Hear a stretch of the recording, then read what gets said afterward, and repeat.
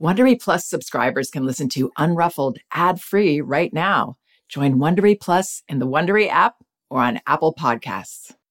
Like a lot of people, I grew up loving music from classic Disney films. In fact, my sisters and I used to perform plays for the neighborhood that were basically just us lip-syncing to Disney movie soundtracks. And when I was raising my own kids, I found that music could be a wonderful cure for afternoon doldrums, interactive entertainment for car rides, or whenever I had work to do. One of my kids even learned to read from following along on songbooks. When the music was on, I'd usually find myself dancing away, singing along, and sometimes we'd all break into a goofy, impromptu dance party. Disney Junior Hits is the official music playlist for songs from your favorite Disney Junior shows, and now it's easier than ever to access them. Just search for Disney Junior Hits, available wherever you stream your music.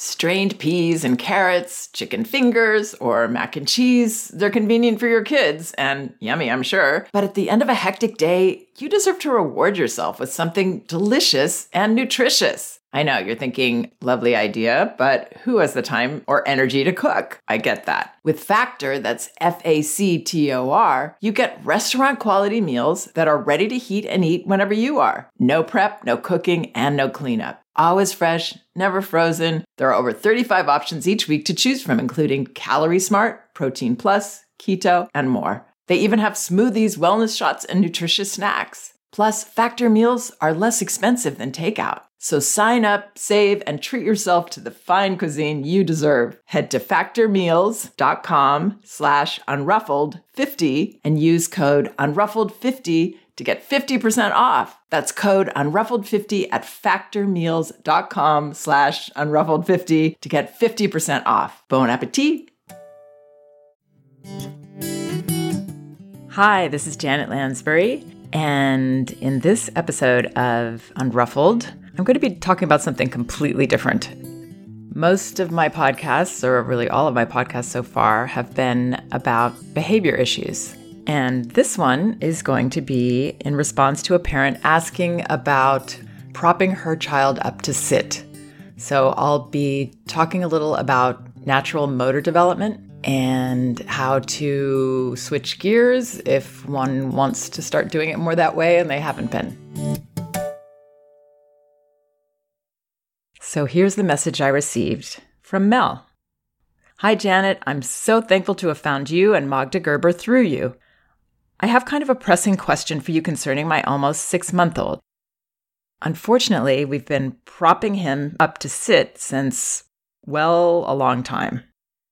Now when I leave him on his back, it doesn't take long before he's screaming, usually already rolled over on his belly.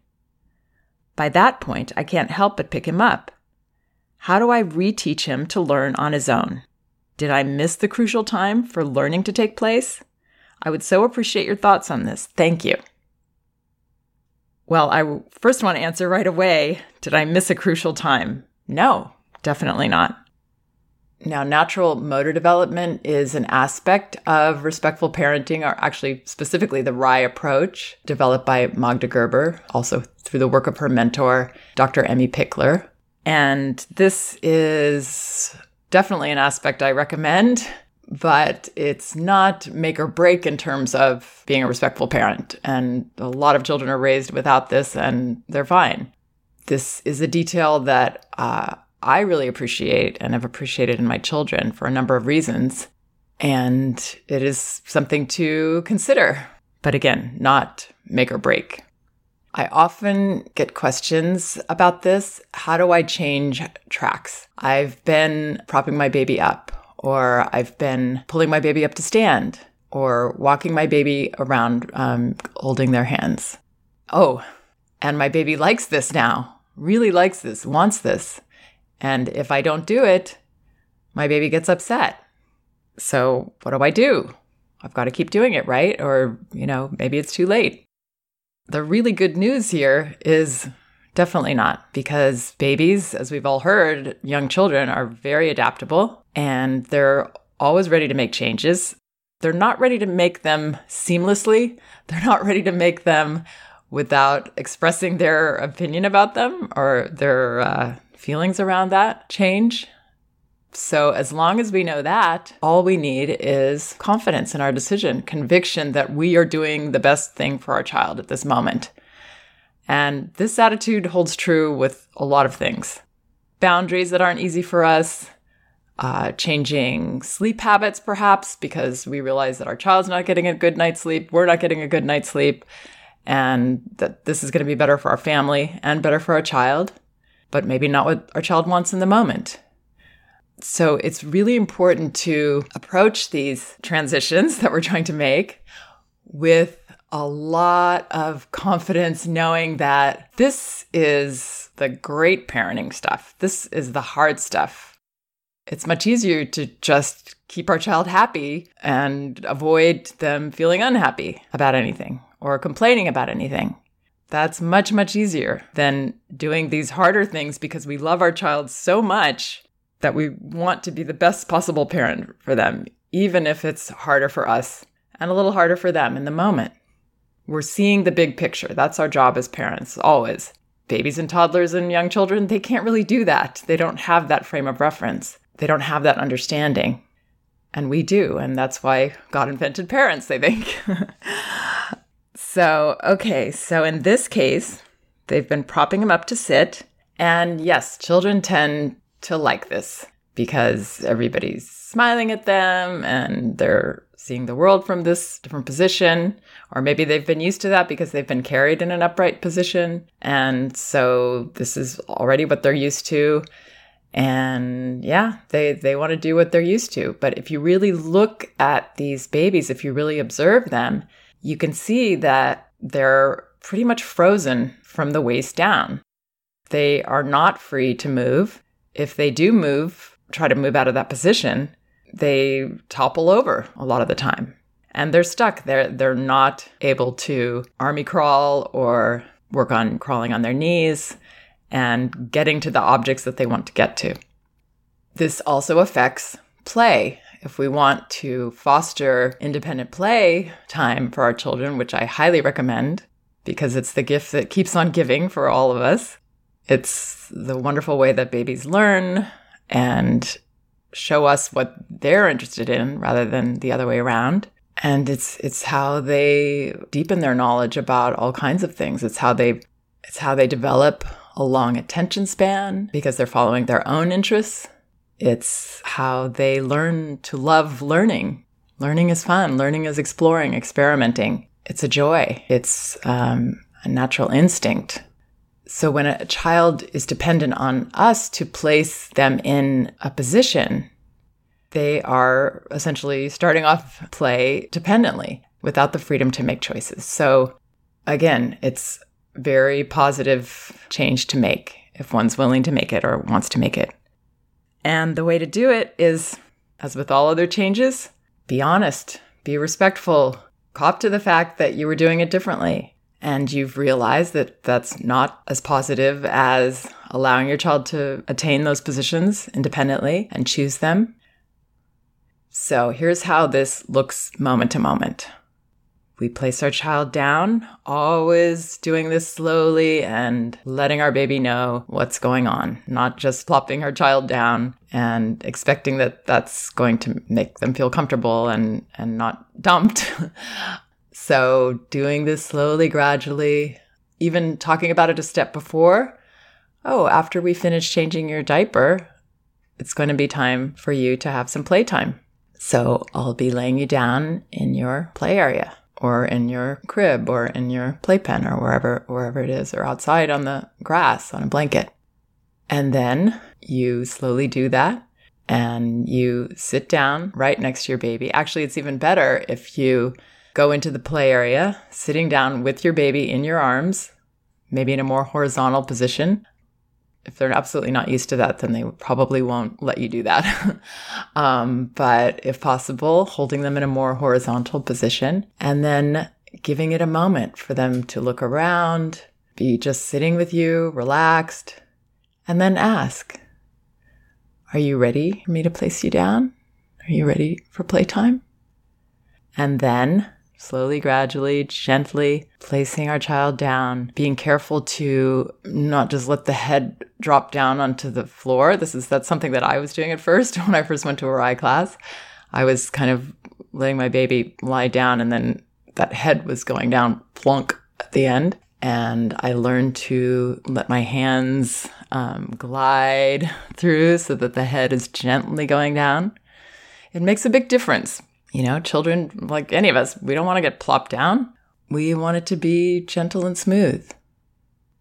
So then you're there, you're present, you're paying attention, you're not trying to multitask and do other things. And your baby makes a sound. I would respond immediately. I hear you saying something. What are you saying? Not assuming the baby's saying, I want to sit up, because that's our fear taking us there. So not assuming that, but just really seeing and being open and curious. And then let's say that the crying escalates. Wow, you don't sound comfortable here. You don't sound too happy right now. Whatever it is, your words don't really matter. It's just the fact that you are engaging in a conversation with your baby from a calm perspective. Not, trying not to come into this with all this trepidation. Oh, this isn't going to work. I'm putting her down. And now she's going to go crazy. Trying to put all those worries aside and just be there at the slow pace that our babies live in. They do not live in this quick world that we're all used to. So then let's say the baby keeps crying, or maybe cries harder, or, makes a loud noise. At that point, I would still try to do less than scooping her up. But again, very present, very responsive. Sometimes this approach is misinterpreted as you just wait for a certain amount of time and you let your baby cry and then you help them. No, we're there right away, responding, looking at them. We're giving them our full attention. And then maybe touch your baby, gently caress your baby's arm or something, or, wow, I hear you. I hear that. Next thing, I would lie down right next to the baby and let her know that she still has my attention. She still has the closeness in this position. Then if that continues, she's still not happy, then I would say, it seems like you're really uncomfortable like this right now. So I'm going to pick you up. I'm going to give you a little break. Or maybe asking first, even better. Would you like me to pick you up? Putting your hands out as you're asking, and then waiting to see. The baby will, maybe some babies kick their feet. They kick their legs when they want to say yes, yes, yes. But giving your baby the time for that communication, which lets your baby know that you really do see a person there and you want to communicate. You want to hear. You want to know what's going on. You want to be precise in your responses and not just make assumptions. You want a two-way conversation. So then you pick your baby up. At that point, unless it suddenly occurs to you that, wow, she's actually tired or hungry or something else, I would just stay sitting and hold her in your lap, having a little break together. Now, if you see something that obviously indicates to you that your child wants to sit up, like sometimes what happens if babies are pulled up to sit by holding their arms and pulling them up, they actually kind of will start to look like they're doing a little crunch. Now, that is not the way that babies actually sit up independently. When they sit up on the floor on their own, they do it from the side. So that's not actually a way that your baby will probably ever sit up or for a long time. Definitely not in natural motor development. But if a baby does that and you feel very certain that they're saying, hey, I want to sit up. What's going on with this? Usually I'm up. That's when I would say, looks like you're wanting to sit up. Yes, we had you in that position. We used to do that. And we've decided this way is better now. But yeah, you want to sit up. It looks like you really, really want to sit up right now. So no need to shy away from that. This is how you're going to connect with your child and let them know that I want to hear. I want to hear what you think about things. And this is a wonderful beginning for your relationship because all the way through, you're going to hope that your child continues to tell you what they think about things, even if it's what they know you don't want to hear. This is when it starts. So embrace this instead of being afraid of it, which I know most of us get afraid of these things. Try to embrace it instead as a wonderful moment, a wonderful time for you to give your child a message that I want to hear when you don't like things. I want to hear when you're mad at me. I want to hear everything that's going on. I'm not afraid. I just want to know you. I want to hear it all. And I'm still going to make these right decisions for you because that's my job. So similarly, if the baby is wanting to stand up, I would do the same thing. Yeah, I would say that a similar thing. Wow, you really want me to pull you up like we used to. Yeah, we always did that, didn't we? That's really hard. You really want to do that. And we're saying that we've decided this isn't the right thing. That's really tough. If you have this kind of conviction, such conviction that you can, be relaxed about it, that's real conviction. Conviction isn't this tense thing that we're holding it all together and, being all serious about it. Conviction is, it's tough to make these changes. We've asked you to do a lot here. Again, the words don't matter. Let them be your own. Let them be you communicating with your child, having this wonderful person-to-person relationship. So if you do this consistently and completely stop doing the propping or the pulling up, this will be a very short-lived transition. It might take an hour. It might take one day. Again, children adapt readily, but not if we're uncomfortable. Then it's impossible for them because what they're feeling is the gods are not certain about this. Whoa, this is really uncomfortable. They're not comfortable. I can't be comfortable with this. There's something wrong going on here. My parents are not sure of themselves. They're looking worried. So children are that aware. They really are. So we've got to be on our game in this.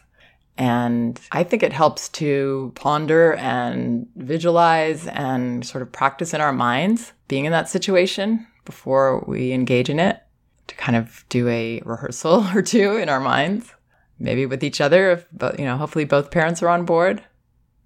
And then you'll get to enjoy the wonders of your child's way of figuring out how to sit, your child's unique process. All these wonderful in-between positions and postures that disappear. I always tell parents, take a picture. You're probably not going to see this position, the one, especially the one that I call the the male centerfold position, where the baby's lying on his or her side, and that in between before sitting, actually. It's usually right before babies sit. And then one day, you'll get to see that moment where she sits. And it's not some huge surprise, but there is a little look of, well, here I am. These are moments to enjoy. And these are accomplishments that build confidence in your baby, both from your end and from their end. They build confidence when they are trusted to develop this way. So there are a lot of benefits. It's just a little tricky in the transition, but certainly doable. If you're not aware of my website, I have an article, Sitting Babies Up the Downside, that explains more of this in detail. So I recommend that. I have a lot of other gross motor development articles on my website. And again, Elevating Childcare, A Guide to Respectful Parenting, will give you a sort of introduction to this whole approach based on trusting our children. And trust is relief. Trust means we don't have to worry about a lot of the things we thought we had to worry about as parents. We can really, really give those to our baby. Phew, it takes a lot of pressure off. So I hope this is encouraging. I hope this is helpful. Thank you so much for listening. We can do this. If you like Unruffled, you can listen ad-free right now by joining Wondery Plus in the Wondery app or on Apple Podcasts. Prime members can listen ad-free on Amazon Music. Before you go, tell us about yourself by filling out a short survey at Wondery.com/survey.